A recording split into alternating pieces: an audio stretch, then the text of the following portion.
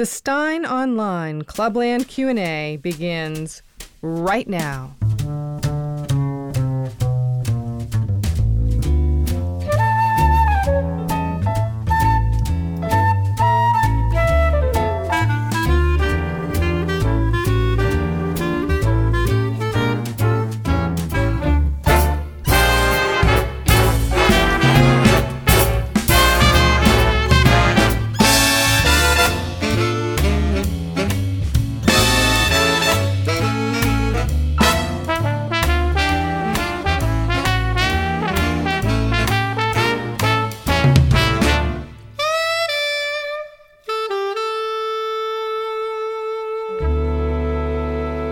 Hey, welcome along. It is 5 p.m. North American Eastern Time.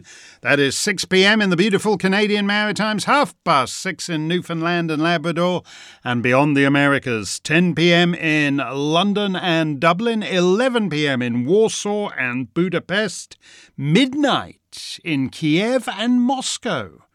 Now in the same time zone, if not yet the same country. The Ukrainian government has in fact announced that it's expelled all the Russians from the greater Kiev area and taken back that territory. Meanwhile, it's 1:30 in Tehran for all you Newfoundlanders who moved to Iran for the half-hour time zone, 2:45 a.m. in Kathmandu, for any of you Iranians who moved to Nepal to check out the quarter-hour time zone, 5 a.m. in Singapore, Honkers and Perth. I'm sorry about that. 8 a.m. in Sydney and Melbourne. A far more convivial hour for the Kippers and Kedgeree, and it's almost the end of the weekend. For our listeners in the Pacific, we observed All Fool's Day by certain back-end technical operations making a fool of yours truly and totally clobbering our Friday show. So belated happy All Fool's Day to you. Happy Poisson d'Avril to our Francophone listeners. Did you know it's a public holiday in Odessa? They usually have a parade in funny costumes and greet each other by saying, "April the 1st, I trust nobody."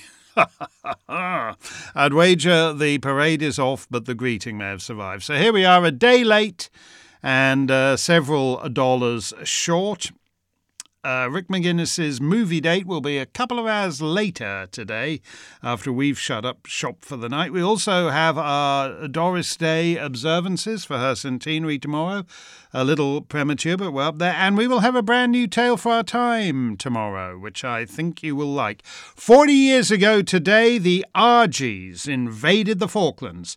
It was a consequential war that ended in a decisive victory for the good guys. Unlike the ghastly unwon wars waged this century by thoroughly modern Millie and his beribboned trannies, I'm happy to take any questions you might have on that. You might have heard me with Lieutenant General Jonathan Riley talking about that on the Mark Stein Show on Friday. Okay, let's get to it. Frank Hughes says, I was in Vermont recently on town meeting day, and all the local news outlets did stories on how the number of towns participating has continued to drop sharply over the last decade. You've spoken of your fondness for this form of democracy in New Hampshire. What are your thoughts about this trend? Very interesting. It's not actually the same in New Hampshire. I think you're referring to those towns that vote by Australian ballot, so-called, and those towns that have old-fashioned town meetings with a town warrant and you vote on all the items as you go through it, which my town does. But, for example, Laurie, whom many of you will know because she works on the Mark Stein Club and on these shows, and some of you have met her on cruises and Christmas shows and other events. Laurie moved recently, and for the first time, she'd always lived in one of these Vermont Australian ballot towns, and now she's suddenly, for the first time, in a town with a proper old-fashioned so-called town meeting and finding it rather different. Yeah, I am not saying anything that, Alexis de Tocqueville didn't say, that town meeting is part of the reason why there was a revolution, because far away from the metropolis in the American colonies, the American settlers had learned to govern themselves by a highly localized form of democracy where you elect everybody, where, for example, in my town, the sexton, which isn't just an ecclesiastical office, that's to say, yes, he does maintain the town cemetery and so forth, but he also mows those nice little triangles where a small road meets a big road, and you have some flowers growing on a triangle in between the lanes at the junction. So you elect everybody. And Tocqueville thought it was the best system of government, as did I, in part because it means that if you've got an issue if your school wants to teach critical race theory, you call the school board members up in the evening and tell them that you're unhappy about that. Remote government will always be bad government. And that's why until, Woodrow Wilson, until FDR, for the most part, the president to many Americans was no different than the Queen is to those surly and ungrateful Jamaicans. A distant figure who didn't obtrude into their lives terribly much. Now the distant figure obtrudes into your life every bloody day of the week, every minute of the day. He's doing something. His federal government and his alphabet agencies are doing something. And that has rendered a lot of town meetings. I mean, what's the line they always have on New Hampshire? 240 sugar bush republics pretending to be a state.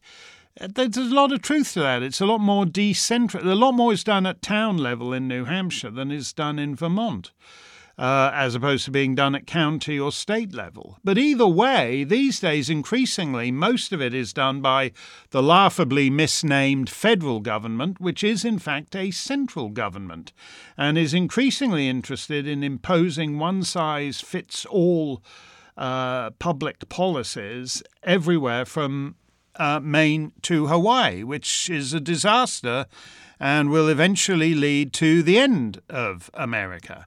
But when it works, and it doesn't always work, and, almost any American who's lived in a town with town government will have stories about this to one degree or another. But when it works, it is the best form of government. As I said, remote government will almost always be bad government. I mean, for a start now, we're not even comparing elected offices in a small New Hampshire town with elective offices far away in Washington, D.C. Increasingly, we're comparing elective offices with entirely non-elective offices. The story of the Trump administration is that half those people, like Colonel Vindman, the ludicrous Ukrainian figure in the Trump impeachment, half these guys, or was it the second Trump impeachment? So hard to keep up, isn't it? Whichever one he was in. But his view seemed to be, and indeed the view of those Foggy Bottom types in the first impeachment, is that essential elements of policy, such as Ukraine policy, and if you thought it was odd we were talking about Ukraine for a year and a half, well, now you know why. Those fellas seem to think that Ukraine policy should be entirely separated from the will of the people. So you can elect these persons to various offices, but the permanent government goes on regardless, and there's nothing good that is going to come of that. Johnny B says, "Hi, Mark. Dickie Arbiter is very relaxed about the impending loss of the Commonwealth. At least he seems to be in agreement with one of the heirs to the throne." This was His Royal Highness the Duke of Cambridge in Jamaica, who mused that he wasn't sure he really wanted to be head of the Commonwealth because he wasn't comfortable telling people what to do. Your heir to you're heir to thrones all over the globe, right? The constitutions of those countries say that executive authority is invested in you. The headship of the Commonwealth, which is constitutionally nebulous, or if you're an Enoch Powell fan, a constitutional abomination, is a slightly different thing, because as I said, it's a very nebulous thing. I would hardly, if he really thinks that's telling people what to do, it's all a nudge and a wink and a bit of persuasion. But anyway, you're right about that. He wants to check out of the whole deal. Johnny B says, I wouldn't like Prince William in charge of the family farm. By the way, isn't the phrase greatest nation in the history of the world, as frequently applied to the United States, past its sell-by date? Well, actually, that's very interesting to me. I notice that a lot of these people who've replaced Rush, for example, on the radio at lunchtime, they always begin by saying, coming to you live from the greatest country in the history of the world. And I blow hot and cold on that, because the one thing I think it's touching that Americans, very uniquely in a way, at least among the Western world, can actually come out and just say that in a way that certainly people in the United Kingdom don't. Which nation deserved that title? Continues Johnny B. Surely Great Britain, from Wilberforce up until 100 years ago. He's talking about the United Kingdom of Great Britain and Ireland, more or less until in the south of Ireland they checked out in 1922. George Washington had his own thoughts. If defeated everywhere else, I would make my last stand for liberty among the Scotch-Irish of my native Virginia. Best wishes, John. I would make my last stand for liberty among the Scotch-Irish of my native Virginia. You know, that's a sad line to me, because if you go to Virginia now, you'll have a hard time finding Scotch-Irish. It's a state that, because of its proximity to Washington, D.C., has been very, very heavily impacted by demographic transformation in the form of mass immigration. And so it's easy to be nostalgic about a line like that, but we should realize, and it's actually, but by the way, when he means Scotch-Irish, he's talking about Ulster Protestants. So it's interesting. Ulster Protestants, Johnny B knows about this.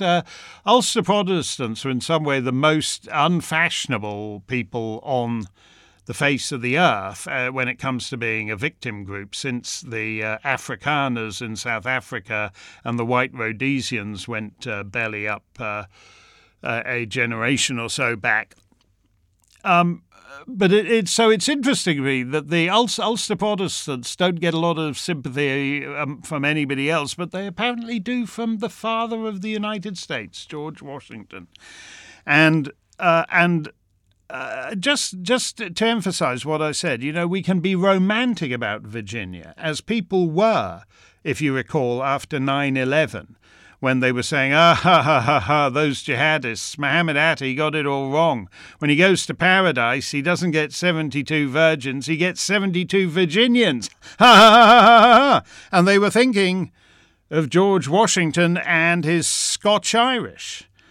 But the fact of the matter is that if you look at what's happening across the border now, for example, the Department of Homeland Security has calculated that, and they mentioned this as an aside because they're trying to calculate how many express check-in clerks they're going to need on the Rio Grande. And they're making provisions for this in the budget.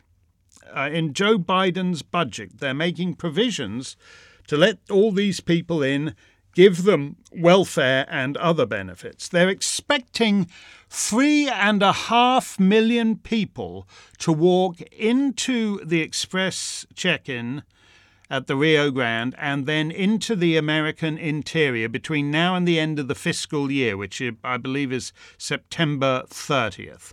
So that's April, May, June, July, August, September. So that's in 6 months, 3.5 million people. That's 7 million undocumented immigrants, illegal immigrants, mass unskilled immigrants, 3.5 million in 6 months. That's 7 million a year.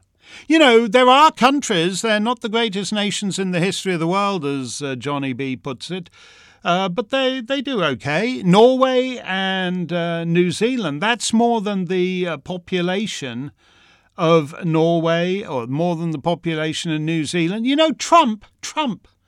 Do you remember Trump, one of those lines they went on at him when he said, he looked at the sources of American immigration and wanted to know why we didn't get any immigrants from non-bleep-hole countries like Norway. Norway was his example.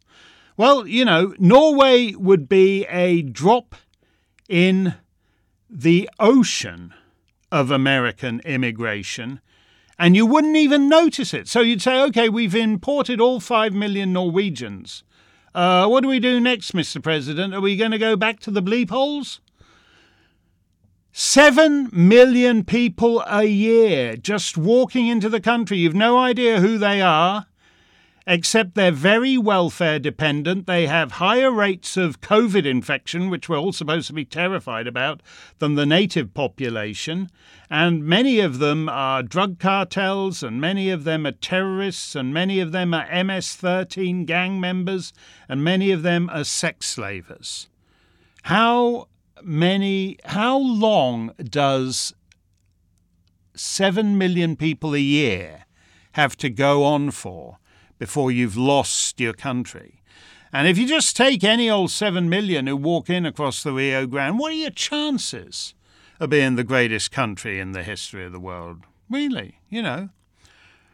That was a very interesting point that Trump made, but the answer to it, a lot of it is arithmetic, which is amazingly, I'm not any kind of mathematician, but I can add up.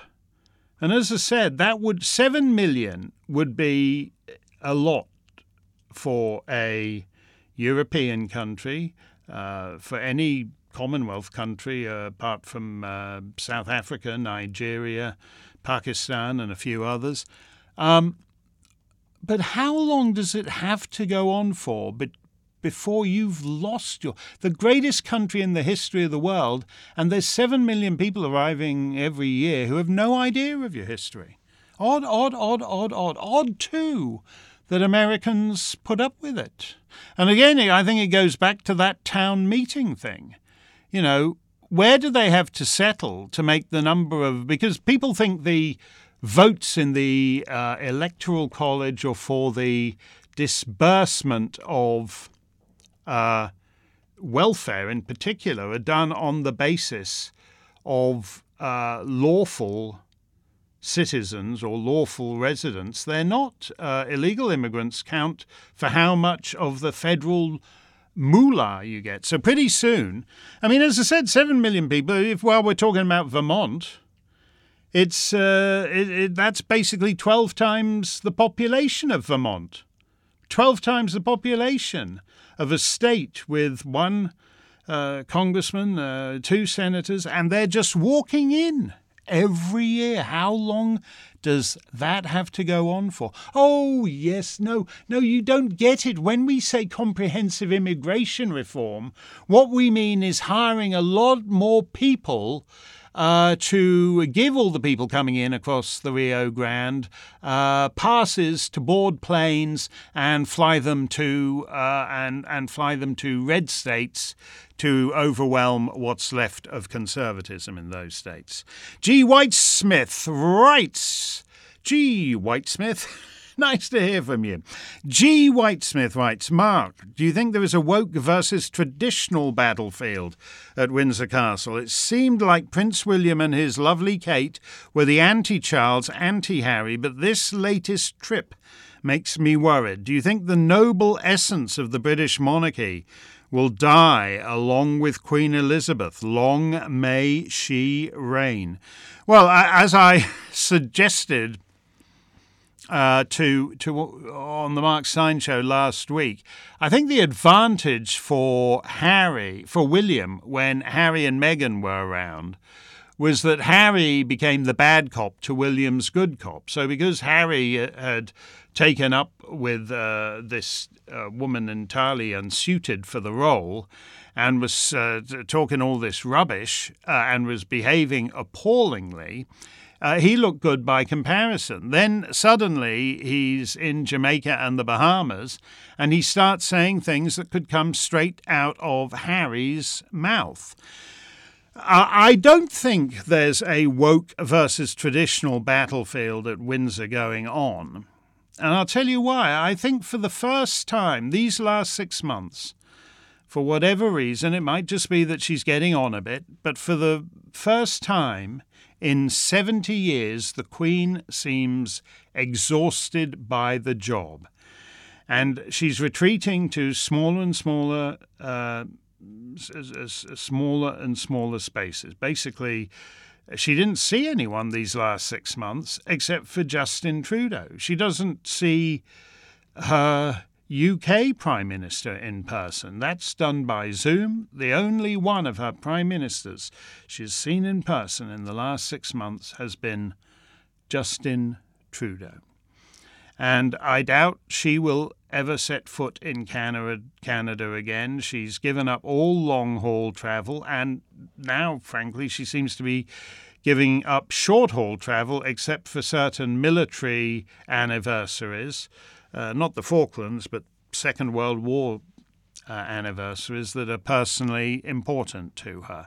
So I wish it were a woke versus traditional battlefield, because I would bet on the Queen if that were going on.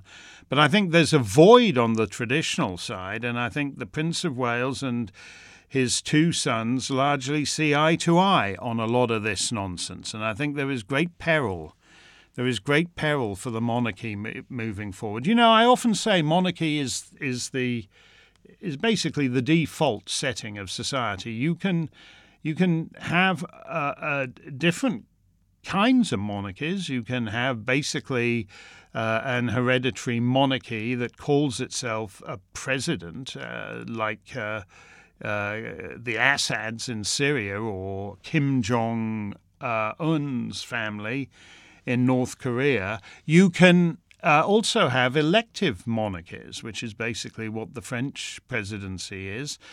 You can have one-man psycho states, which are the nearest thing we have to truly absolute monarchies these days. But monarchy is the default setting of society. A genuine republic is, in the famous line, hard to keep. And I couldn't honestly say that what passes itself off as a republic in Washington is actually a genuine republic anymore. John Barrett says, "Hi, Mark. Here's a little change of pace question. You talked about your car being disabled at the Ukrainian border. What on earth did you do? Hitchhike on the M24 to Berehove? I think club members might like to hear more of your on-the-road adventures, travel, logistics, language, accommodations, and so on. Most of us wouldn't dare attempt something like this. How did you do it? Thanks, John." Well, no, that's true. I talked about the GPS tells the who I can't remember now. Was it Hertz or Avis? Whoever it was, Hertz, I think. In Budapest, where I rented the car, the GPS tells Hertz at Budapest that you're on the Ukrainian border, and they switch off the car. So I wasn't going to be put off by anything like that. So we walk into Ukraine, which is very pleasant, actually. I'll tell you something. The Hungary-Ukraine border is a lot more pleasant than the Canadian-American border or flying into Logan Airport, Boston, or whatever you want to say. It was the young lady was absolutely delightful. And so we're doing. We get into the country, and you can tell you don't really need a sign saying that Hungary has ended and Ukraine has begun, because the road just it's just full of holes, and it's you can tell you suddenly. In fact, my cameraman compared it with his trip to Rwanda. That's what he thought of it. Everything looks poorer and more broken. There are beggars. You're in the middle of nowhere, but there are beggars waiting to greet the rich Westerners who've crossed into the country. Then there are these guys like in black Suburbans with tinted windows who, if you saw that in America, it would be some wanker congressman and his parts of his entourage. But when you're in Ukraine, it's some, guys from a militia eyeing you up as to whether you'd make a good hostage or whatever. And it was at that point that I met Maria, whom some of you will know, who was on our show that week. And she does that, shuttling back and forth across the border to pick up medical supplies to deliver to the troops in eastern Ukraine. So that's how and she has what did she have? She had it was also an SUV, but it wasn't a Suburban. It was I think it was a Mercedes SUV. So she just because it's easier to get, it impresses them on the Hungarian side. So anyway. That's who shuttled us the 7 miles into the town of Berehov. I'm going on and on about that. I could do a whole lot of stuff about that. You have to be, there are the militia members who are just like roughnecks you might meet in a pub somewhere. Even if they're, neo-Nazi roughnecks or whatever. But then there are the more sinister fellows driving around in the big black SUVs. You always have to stay on your toes. Glenn Flint says, Mark, thanks for getting us all through these crazy times. One simple request. I'd like to hear the Durham Report theme one more time. Oh, I'm sorry. I'm terribly sorry, Glenn. I didn't say the words Durham Report correctly. Let me see if I can try it again. Just let me clear my throat here. The Durham Report! The Durham Report! The Durham Report!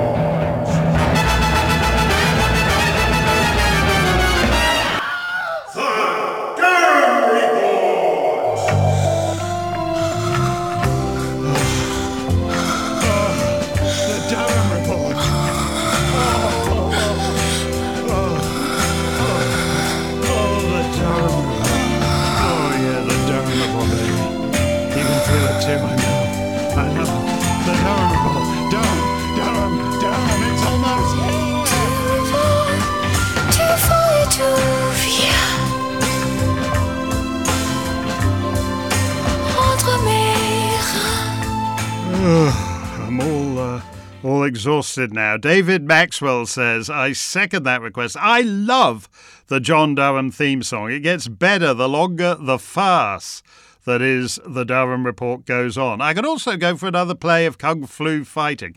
Yeah, I don't think we've played that yet this year, David, which is unusual. I should have. I blow hot and cold on these things because there are a lot of there was one guy, I think he was in Canada somewhere, who really doesn't like that kind of thing, and so he doesn't want to hear Kung Flu Fighting or the Durham Report intro. I'll tell you what thrilled me the other night on telly is the way David Starkey brought up the Durham Report, by which he meant Lord Durham's report on British North America, the one that led to responsible government in 1848 in Nova Scotia, and as I pointed out to him, has basically been replicated around the globe. If you look at the 1867 British North America Act, the Canadian Constitution, and then you go look at where, for example, where the Duke and Duchess of Cambridge were a couple of days ago, Belize, which became independent in the 1980s, and yet even though that's 140 years after the Durham Report, it's got basically word for word an almost identical constitution. Almost as if they just run it off the photocopier and put insert name of Her Majesty's Dominion here. So I was thrilled, absolutely thrilled, when David Starkey referred to Lord Durham's report from whatever it is now, 175, a century and three quarters or whatever it is back, and by which he meant Lord Durham's report and not John Durham's report, which is taking a century and three quarters, but to absolutely minimal effect. So maybe we will start to revive the Durham Report. Kate Smythe writes from Down Under, Mark, do you think the West, with its woke preoccupations, is history? And from a geopolitical perspective, is Pax Americana now over? As you've noted on GB News, China's insidious debt-based imperialism with CCP ownership of key sovereign assets throughout the Commonwealth has succeeded largely under the radar. The PRC is also asserting influence through its diaspora populations in the West. Beijing does not recognize dual nationality, even if dual citizens do, as highlighted by the case of a detained Hong Kong Australian who is facing prosecution for subversion. I was in the Solomon Islands 5 years ago, says Kate, and visited the Guadalcanal American War Memorial before leaving. And it is somewhat surreal to me that Honiara has signed a security pact with Beijing. Should the West have been more geopolitically proactive in recent decades, or was retreat by self-described white supremacists always inevitable? No, it wasn't inevitable, and the self-described white supremacists is a good reason why these people are moving on. When you hate yourself, when you announce that you hate yourself, you revile your inheritance. Why would you expect citizens of remote islands across the oceans to have any more respect for that inheritance than you do? This has been supreme folly.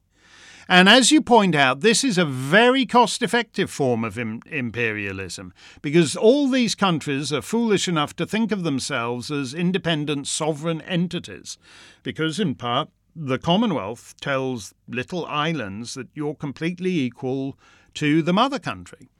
And or in the Pacific, that the Solomon Islands is the equal of Australia. So these people think they're negotiating as sovereign entities. And as you point out, China is just signing them up on the basis of debt-based imperialism. Now, it's bought America through debt. America is the brokiest entity in the history of brokenness.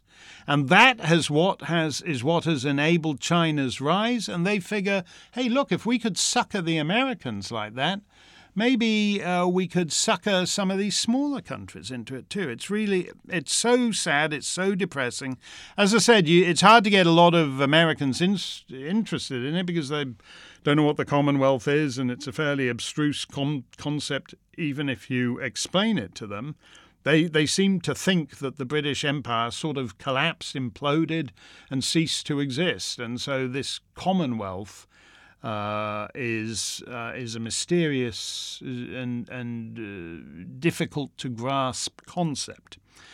But to put it in American terms, you've had this thing called the Monroe Doctrine for a couple of centuries now, since President Monroe, oddly enough. And that applies to the Americas, which you regard as your sphere of influence, your backyard. And yet China is gobbling up the Americas, and Joe Biden is on the take for it. And all the nice, sensible people on the American, George Papadopoulos and all these people who Chris Wallace at CNN Plus, for the three of you who've subscribed to Chris's show, all these people never have anything, aren't aware of it, never have anything to say about it, don't think it's an issue. China's basically nullified the Monroe Doctrine. How about that? How about that? Well, we will have more of your questions coming up. But first, as always, a sense of proportion. Keep up to date with the past on the 100 Years Ago show with Mark Stein. The Last Emperor, a bloodbath in Bavaria, and cut up your banknotes. It's April 1922. 100 years from today.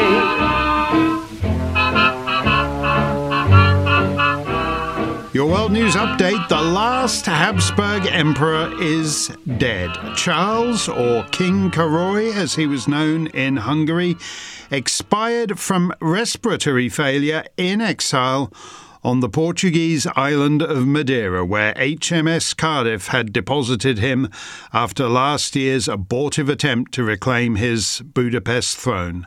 Last month he caught a cold while out and about in the town. The cold worsened into bronchitis. The bronchitis worsened into pneumonia. His empress, pregnant with their 8th child, and the 9-year-old Crown Prince Otto were at his deathbed, and he was conscious almost to the end. His last words being addressed to Empress Zita, "I love you so much." Otto now succeeds him as the rightful Austro-Hungarian emperor, although under Austrian law he is merely Herr Otto von Habsburg. Charles will rest in eternity on Madeira, although, as is traditional for Habsburg monarchs, his heart has been removed for separate burial in Hungary. The former emperor was 34.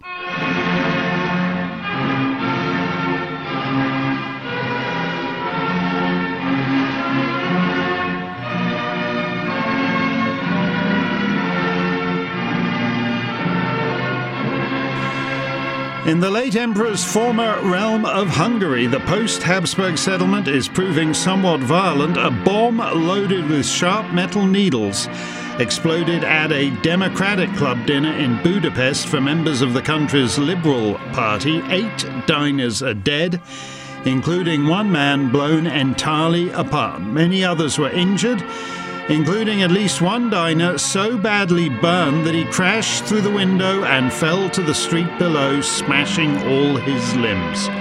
All the victims are Jewish.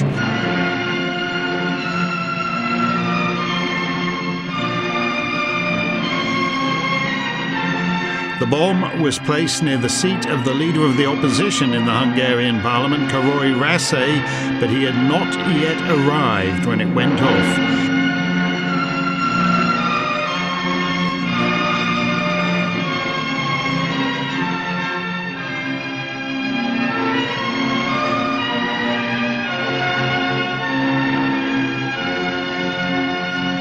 Six people have been found dead in a gruesome murder at the Gruber family farmstead at Hinterkaifeck, about 40 miles north of Munich. 4 bodies were stacked up in the barn, with the youngest victim dead in his bassinet and the family maid dead in her bed. 4 days passed between the killings and the discovery of the bodies, and in that time multiple persons tramped around the scene and even ate in the kitchen, which has not helped the police.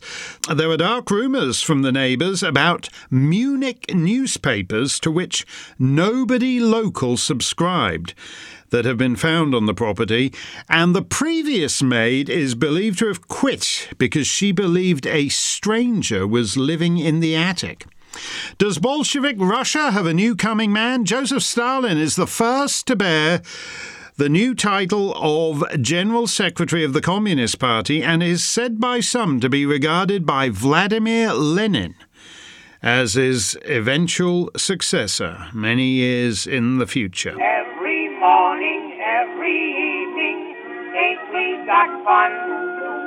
Not much money, oh, but honey, ain't we got fun? Not much money, oh, but honey, do we have fun cutting up the little we do have? The government of Greece has ordered its citizens literally to cut their banknotes in half. The right half of the drachmas, the side with the coat of arms on, can be taken to the bank to be exchanged for new notes at half value.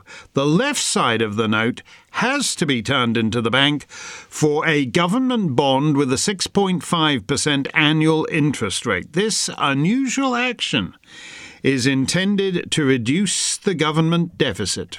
Well, it's different. In the Emerald Isle, His Majesty's government has formally transferred all functions of the stillborn government of Southern Ireland to the new provisional government of the Irish Free State. Violence continues to threaten the fragile peace in retaliation for the fatal shooting of George Turner of the Royal Irish Constabulary by a sniper. 5 Catholic men and a 7-year-old boy have been killed in Arnon Street in Belfast. Michael Collins has sent an angry telegram to his northern counterpart, Sir James Craig, demanding a full inquiry. Wait till you get them up in the air, boys. Wait till you get them up in the air. You can make them hug and squeeze you too, or if they don't, just say you won't come down until they do. Wait till you get them up in the clouds, boys. There won't be anyone to watch you there. You can loop the loop till she can hardly get her breath. It isn't hard to reason with a girl who's scared to death. So wait till you get them up in the air, boys. Up, up, up, up, way up in the air. Wait till you get them up in the air with an Air Chief Marshal. Do you know what that is? It's a very senior rank in the Royal Air Force, which only just a couple of years ago was simply going to use Royal Navy ranks, but with the word air in front of them, such as Air Admiral.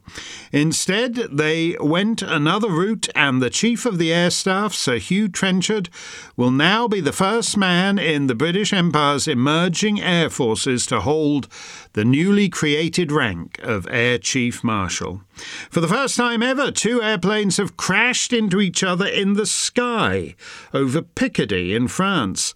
A Grand Express Aérien Farman F-60 called Goliath was ferrying 3 people in its new London to Paris passenger service not yet a week old. It collided with a Daimler Airway de Havilland DH-18 carrying mail at an altitude of 500 feet. All 7 people aboard the 2 planes were killed. Love her by radio. You will find it radio. You can now love her by radio in New Mexico. The first licensed station in that state is on the air, KOB in Las Cruces, run out of the engineering school at the New Mexico College of Agriculture and Mechanic Arts. Can you love her by radio when the fellow on air is quite so opinionated? In New York, Mr. H.V. Kaltenborn has become the first person to broadcast an editorial opinion over the air on station WVP. His newspaper, the Brooklyn Daily Eagle, is sponsoring what he calls spoken editorials. The first being his view of the walkout by 500,000 members of the United Mine Workers of America across 26 states.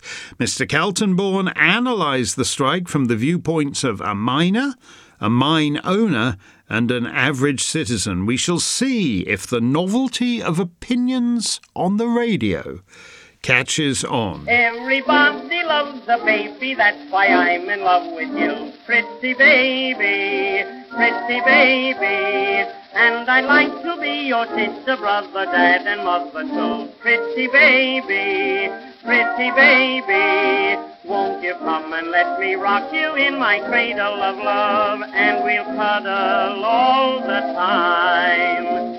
Oh, I want a lovin' baby, and it might as well be you. Pretty baby of mine. Actually, not everybody loves a baby. Last year at the first American Birth Control Conference, birth control advocate Margaret Sanger announced the launch of the American Birth Control League. The organization has now been formally incorporated in New York with offices on Fifth Avenue. Its charter holds that children should be 1. Conceived in love, 2. Born of the mother's conscious desire, 3. And only begotten under conditions which render possible the heritage of health. Therefore, we hold that every woman must possess the power and freedom to prevent conception except when these conditions can be satisfied. If you, quote, prevent conception, what does that free you up to do instead? Well, in Germany, the Reichstag has approved a bill that will permit women to serve on juries. So gentlemen of the jury will now be ladies and gentlemen of the jury. The rarest postage stamp in the world is a British Guiana 1 cent magenta. It has been sold at auction in Paris for a record high price of 300,000 French francs, plus another 52,500 francs in tax. And then he'd roll, roll, roll. Way up the river he would roll, roll, roll. A hug he'd give her, then he'd kiss her now and then. She would tell him when. He'd fool around, and then they'd kiss again. And then he'd roll, roll, roll. A little further he would roll, oh, oh, oh, oh. Then he'd drop both his oars, take a few more encores, and then he'd roll, roll, roll. They rowed way up the River Thames, and they won. In the 74th boat race, the light blues Cambridge beat the dark blues Oxford by 4.5 lengths. Also in sports news, Morton Football Club have won the Scottish Cup, defeating Rangers 1-0 at Hampden Park. The original Celtics, a New York team, have won the championship of the Eastern Basketball League, the premier professional league in America. They defeated the Trenton Potters of New Jersey 27-22 at Camden to take the series 2-1. Oh, do it again. They're saying no, no, no. Do it again. Sprint car driver Sig Haugdal and officials of the International Motor Contest Association reported that Mr. Haugdal had broken the record for fastest speed on land and had reached 180 miles per hour while driving a 250 horsepower car at the Daytona Beach Road course in Florida. But the speed was not timed by the American Automobile Association and so was rejected because it was unverifiable. The claimed speed of 180 miles per hour was 45% faster than the official record of 124 miles per hour set by Lidston Hornsted in 1914. The Firestone Tire and Rubber Company has introduced the balloon tire, a thicker but more flexible tire that requires less air pressure for full inflation, can bear more weight and is more durable. Plus, the Firestone balloon is thick enough to have lettering in raised letters on the tire itself, if you like that sort of thing. All over, nothing at all. All our affection so small. Must I go on living like this, without the bliss of a sweet kiss? All over nothing at all. Or maybe not. Lieutenant Colonel Paul Beck was a distinguished military officer from the U.S. Army Air Service and a strong advocate for an air force separate from other branches of the military, as is the aforementioned Royal Air Force. He is dead at the hands of his friend Gene Day, a retired judge of the Oklahoma Supreme Court. Judge Day claims to have returned home to see Colonel Beck making sexual advances to Mrs. Day. The judge retrieved his revolver, ordered the colonel to leave, and when Beck drew his fist, bashed him on the head with the gun. The weapon discharged, and Paul Beck fell dead. The coroner's jury has ruled that the judge was justified in shooting the colonel. The Army says he died in the line of duty and will be buried at Arlington National Cemetery. Jane Bunford of Bartley Green in Birmingham, England, was the tallest woman of all time.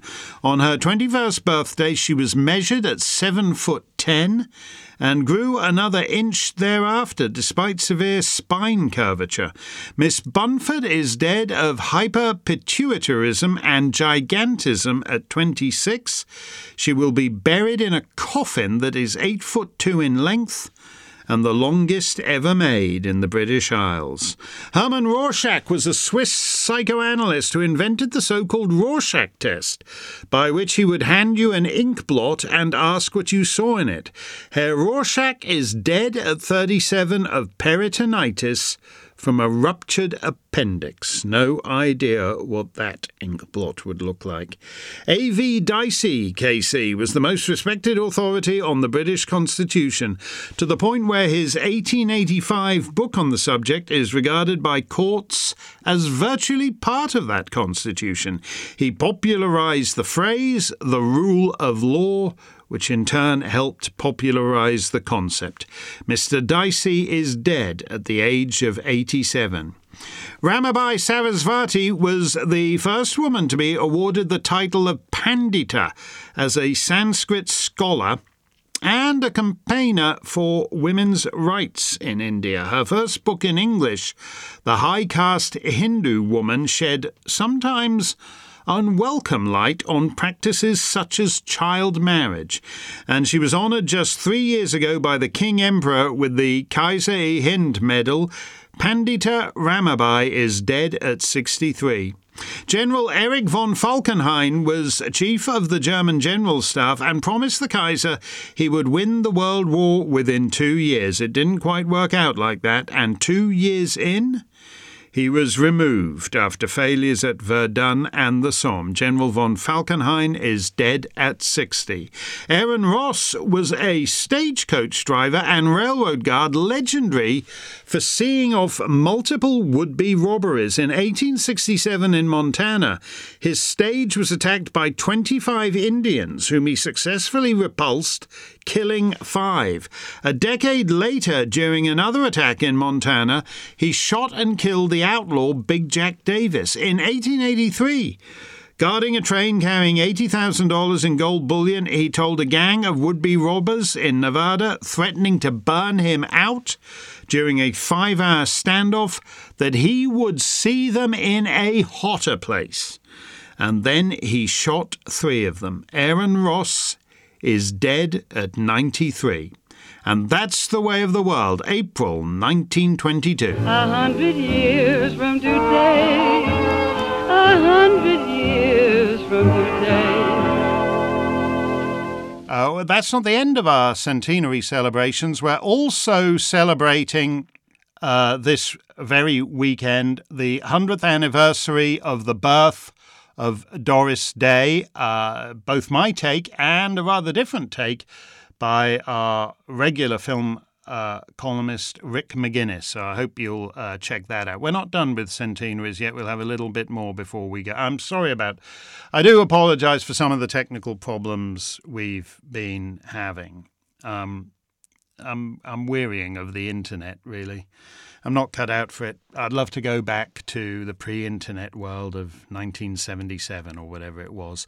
Let's get back to your questions. Drew Weber says, Mark, will the Dems ever run out of subsegments of our population to claim as oppressed and then elevate to privileged status? If yes, what would they do with all that time on their hands? Let me come at this in a slightly roundabout way, Drew. Yes. Yes, if it was just left to the number of Muslims in America or the number of lesbians in America, they would eventually run out. But look at what they're doing in Florida, where the governor and the legislature have passed this bill, which the rest of the country thinks is a bill forbidding you from saying the word gay. So we're the media are engaging in as basic a misconception of that legislation as you can get. What it actually says is you can't be talking about sexual matters to kindergartners, first, second, third graders, right? This is one of the things you wouldn't need to pass legislation like this if the country weren't already done. And evil and depraved. We have to pass it now because, in fact, the majority of the country, probably if you took a vote on this, would actually be in favour of reversing, and certainly the judges before whom this legislation will come will be in favour of reversing it. Now, all over ABC, CBS, etc., you see these teary gay kindergartners who say, oh, well, I look on my little charges almost as if they're my children. And then when they ask, sir, what did you do over the weekend? And I was lying in bed with my husband, Fred, on Sunday morning till lunchtime, and we just thought, oh, to hell with it. Let's just stay in bed and shag the day away. And I'm not allowed to mention it, and so I feel I'm now having to suppress I never knew a thing about what my teachers did at weekends or with whom. I mean, when we got a little older, I don't mean, 5 or 6, but I'm thinking of 13, 14, 15, we would want to speculate on the inclinations of our teachers, but we did so without a lot of evidence, certainly not without anything, not without knowing anywhere they went or anything they did in that respect, or who they did it with. But we now have teachers who think that it's normal to talk about anal sex to 6 and 7-year-olds. Now, I take it most of you listening to this are older than 6 or 7. But even so, I don't have no particular desire to talk about anal sex. I'm not entirely clear why that should be an issue. Whenever I think of anal sex, I always think of Christopher Hitchens, because I remember him saying in that very languid drawl of his that he put anal sex in the same category as picnics, things that are just far more trouble than they're worth. Which is a funny line. Wit, remember wit? Sir Thomas Beecham, one should try everything in life at least once, except incest and Morris dancing. Witty people. Now the bulk of the American establishment thinks you should be able to talk about anal sex to kindergartners. Our education, public education in America, is an almost total waste of time. As I've said before, Chinese grade schoolers learn mathematics. Californian grade schoolers learn that mathematics is racist and part of white privilege. So who do you think the future's going to belong to?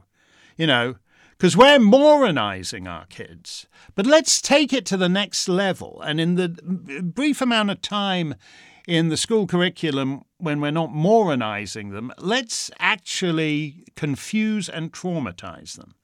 If you were to talk to a 6-year-old about anal sex in any other, like if you walk into McDonald's and see a couple of kids sitting at a table, go up to them and start talking about the joys of anal sex and see how long it is before someone calls the cops on you. But apparently all these teachers now feel they're being suppressed because they don't have the right to talk to 6 and 7-year-olds about the joys of anal sex or the joys of transitioning. Oh, yes, I saw you. You picked up that doll for a minute. Little nice curly-headed doll, Jimmy, and then you put the doll down. You don't have to. You don't have to put the doll down. If you feel uncomfortable about the fact that you enjoy playing with dolls, there's no need for... Actually, I just picked it up. I thought it was G.I. Joe, and I didn't realise until I want to play with G.I. No, you don't have to play with G.I. Joe. Why don't you just start playing with that Barbie? And by the way, I'll write you a script, and you can pick up some puberty blockers on the way home. It is difficult not to think of this society as fundamentally depraved when we are now having a national conversation excoriating one state for prohibiting the sexualization, what's really the demolition of childhood by this hyper-premature sexualizing, boutique sexualizing, at the hands of an activist class that, as Drew says, doesn't have enough sub-segments of our population for its needs. So if they just bollocks up the generality of our children, then they will be able to complete their job, which is the demolition, not just the demolition of childhood, but the demolition of all the building blocks of functioning societies, to put everything out there and up for grabs. So that you say to your kid, what did you do in school today, Jimmy? Well, we were taught that math is racist. Oh, yeah, but didn't you do that yesterday? Yeah. Oh, and the other thing is, Mommy, teacher said to me that anal sex is really good and I should try it. What? Really? Oh, and also, I don't know that I am Jimmy. I'd like to be called Jemima. Oh, yeah, okay. I don't want to question anything the experts say. Depraved. Not sure how much longer, but that's the thing, Drew. Yeah, they know there aren't enough boutique segments of society to build a majority and overturn everything. So bollocksing up the kid, and let's not wait until university, let's not wait until high school, let's not wait until middle school, let's actually start in kindergarten. That's what this is about. Eric Dale says, hey, Mark and fellow club members, why is it so difficult for us in the West to self-correct our countries? It seems every year our elites are more and more open that elections and public opinion are mere suggestions, while the real decisions are made by an ever more distant governing class. It'd be one thing if the governing class were actually good stewards of our nations, but we seem doomed to repeat a cycle of one crisis after another.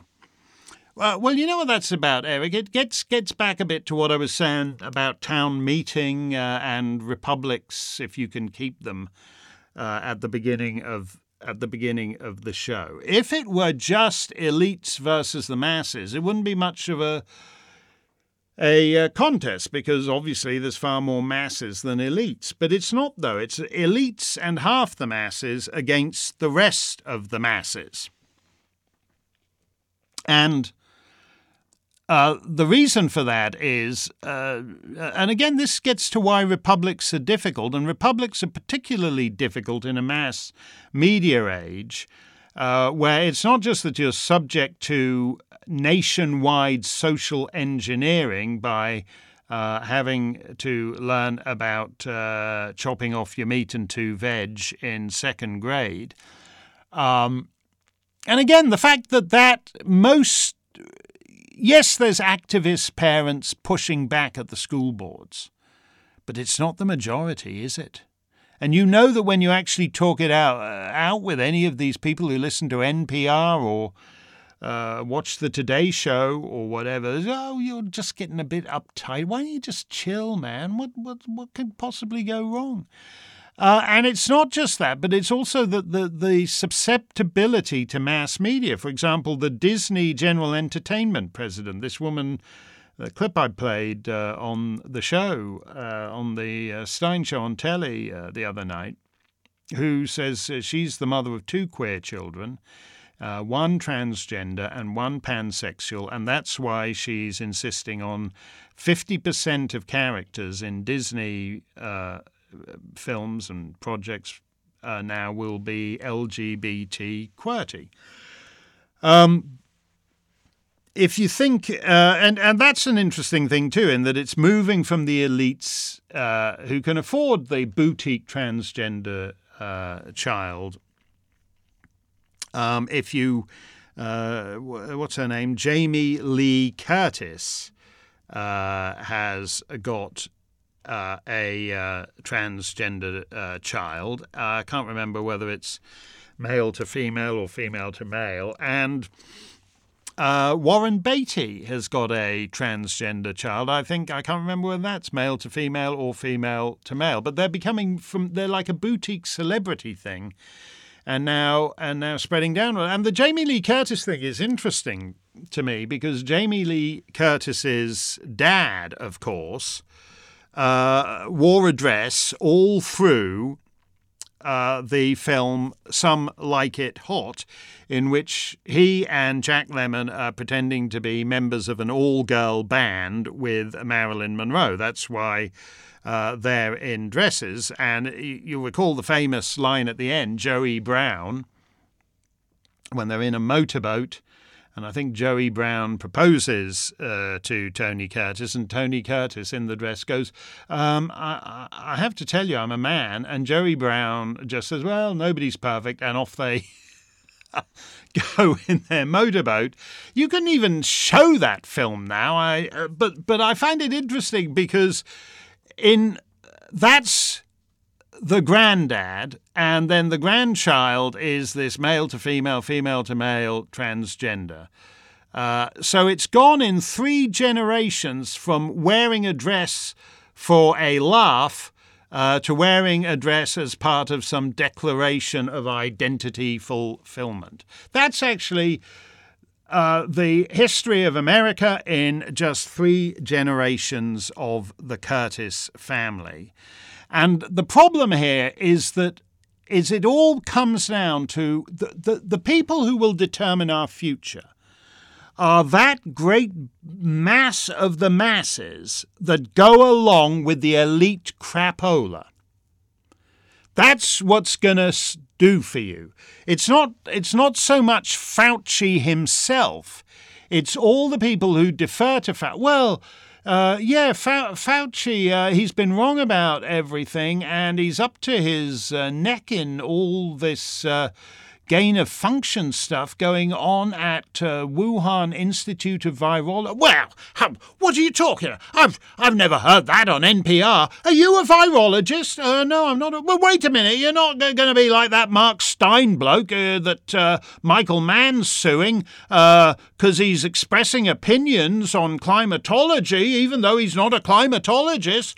No, you're not an expert. You shouldn't think about things. It's like that judge on this. We've got Supreme Court jurisprudence on this, or at least we've got Supreme Court chit-chat on it, in which Supreme Court justices say that even they are more expert than anybody else. They can redefine the millennia-old definition, as old as human history, of what marriage is. They can define the precise point at which it's okay to pull the head out of the birth canal and plunge the scissors in the skull. They're expert enough for that. But even the Supreme Court justices know their limits and know that they are insufficiently expert to pronounce an opinion on what a woman is. You know, think of your neighbours. You all know them. Nobody wants to think about this stuff all the time. That's why we have experts. That's why they like experts. Oh, yes, you sent me this link on the internet, and then Cousin Mildred sent me another link somewhere else. Wouldn't I just rather leave it to nice Dr. Fauci to tell me what to think on that? And they're the people who are screwing the country. It is within the power of the people to end this pseudo-technocracy of non-experts that we've been living under these last couple of years. But they have to take that. Greg says, here's a different one to end with. Greg says, in honour of the Grammys this weekend. Oh, God. I can't think of anyone better to ask their opinion about music copyright laws while we agree with the good intentions to compensate artists. Is this another case where the negatives outweigh the positives for society? Are copyright laws responsible for a general disappearance of music in our daily lives because many find it's no longer worth the expense and hassle to include musical accompaniment? And with copyrights extending 70 years beyond the life of the artists, are they generally more beneficial to corporate bureaucracies rather than the artists? Even the Beatles started as a cover band. Would they be silenced today? A lot of this is you're playing a bit fast and loose here. 70 years applies to the composer and lyricist of a song. Due to an anomaly in American copyright law, there is actually no expiry. We pay to use the 100-year-old recordings we play on the 100 Years Ago show. But that's not the reason. I'm fully in favour of. I don't like the 70 years. They should have left it at 50 years. But the 50-year copyright period for as time goes by, or over the rainbow, or whatever you want to talk about, I think is reasonable, and I support it. What we have now is that YouTube, for example, and what was the thing before Spotify? It was a thing that was around for a couple of years. They basically established the idea that music is just free. People make it. You might hire a symphony-sized orchestra to make it, and that's quite an expense. But when I want to listen to it, I want to listen to it for free, so I go and get it from YouTube. YouTube has become, which is part of Google, has become the most powerful company on the planet, basically by industrial-scale copyright theft. And one of the things that's done, I think that's the reason why there's no music in our lives anymore, and why music means less to today's youth than it did 20, 30, 40, 50, 70 years ago, when you would be saving up to have enough money to go and buy the new single by your favourite artist. Now it's all free on Spotify. Hey, yeah, I thought I'd buy an LP, but it's, I have to listen to it then, the 12 tracks in order. Now, instead of buying the LP, I can just steal it via YouTube or Spotify and put all the tracks in whatever order I like, dump the 7 I'm not really interested in, and play the ones I like. That is what has devalued music.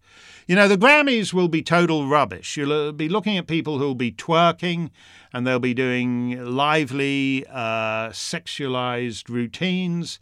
But wake me up if you actually hear something that would sound good as a tune with words if you were just playing it on the piano.